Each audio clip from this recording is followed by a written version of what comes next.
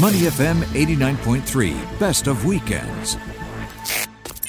Good morning and welcome to the Sunday edition of Weekend Mornings here on Money FM 89.3 here in Singapore. Glad you're along for the ride today. Glenn Van Zutphen with you all the way up until noon today. And our big story across the causeway, of course, this whole week has been Malaysian politics.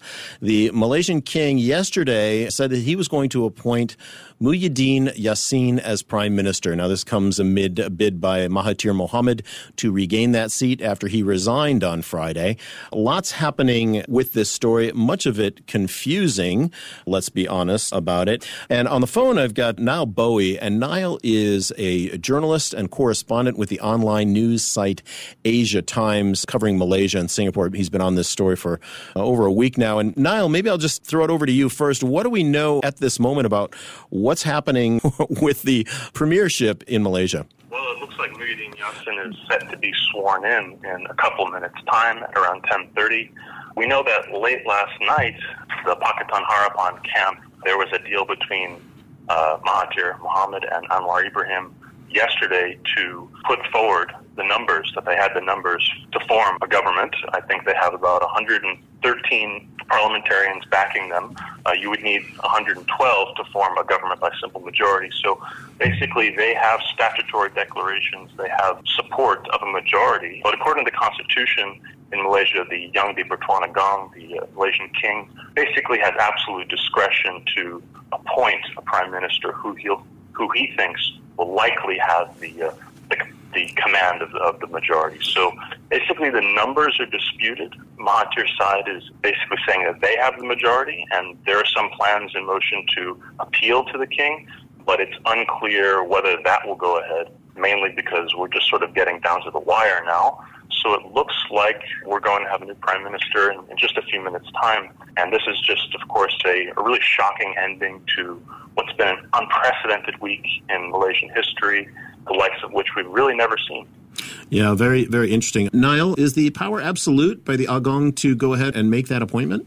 There are many lawyers who have different interpretations of what's gone on. But if you look at the language of it, it allows some leeway, basically, for the king to appoint whoever he considers to be the likely candidate to command the majority. But I think what the issue is here is that you have a government coming to power that does not have an electoral mandate, right. And it is in fact deposing a coalition that did win less than 2 years ago, in a general election.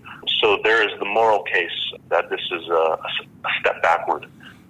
And of course there are a lot of worries, frankly speaking, regarding race relations, given that this new coalition will bring together ethnic Malay majority parties, and there are some undercurrents there, particularly with the DAP and the ruling coalition. Frankly, I was at a protest last night in Dataran Merdeka, the Independence Square, and a lot of people were voicing concerns that this would be a real step back for race relations, and it would have a polarizing effect on the country. Of course, Muhyiddin Yassin was a part of UMNO before and had a very public split with the former prime minister, who is now, of course, under corruption charges. But Muhyiddin was also the chief minister, I believe it was, of Johor, right? And did quite a good job with the economic transformation of Johor in recent years. So there's some question, at least in my mind, of, first of all, kind of which side is he on and what does he represent? Does he represent the old guard or a new guard that could be potentially more progressive? He seems to be an able technocrat. He has always kept a low profile, and people had always assumed that he was not after the prime ministership. I think in terms of what side he's on, that's difficult to say. He was dropped from cabinet, and he spoke out against Najib when he was serving as his deputy over the 1MDB issue. But then again, now he's just partnered with the guy who replaced him as Najib's deputy, Zahid Hamidi, who's the president of UMNO, also has very similar charges, under his name now that it's a real question. Where is Muhyiddin stand? And is it a question of what side he's on, or is it just interest? Is it power? Is it they saw an opportunity and they felt that the composition of the Pakatan Harapan was unsustainable? If you look at the last couple of by-elections, the UMNO PAS of Barisan Nasional had won those pretty resoundingly in some cases.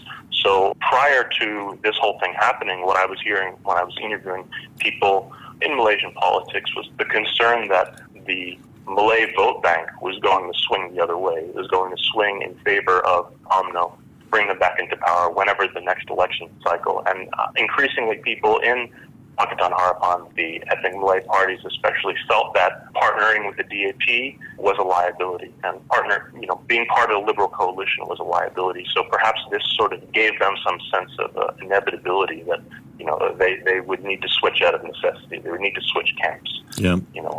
So it's difficult to say, but everyone will be looking closely at what's going to happen with the trials. What's going to happen with Najib, and Rosma and Zahid Hamidi and all the rest. Tommy Thomas, the Attorney General, has resigned, I believe, yesterday. So, everyone will be looking at who Muhyiddin Yassin will put in as Attorney General. And under Malaysian law, that Attorney General would be able to throw out these proceedings if he so chose to. I think that would be a really electrifying move that would create so much opposition, and it would be unacceptable to so many people. But, anything could happen at this point, so we just have to wait and see. Niall Bowie, journalist and correspondent with the online news site Asia Times, covering Malaysia and Singapore from KL. Niall, thanks so much for joining us this morning on Weekend Mornings. Thanks, Glenn. To listen to more great interviews, download our podcasts at moneyfm893.sg or download the SPH radio app available on Google Play or the App Store.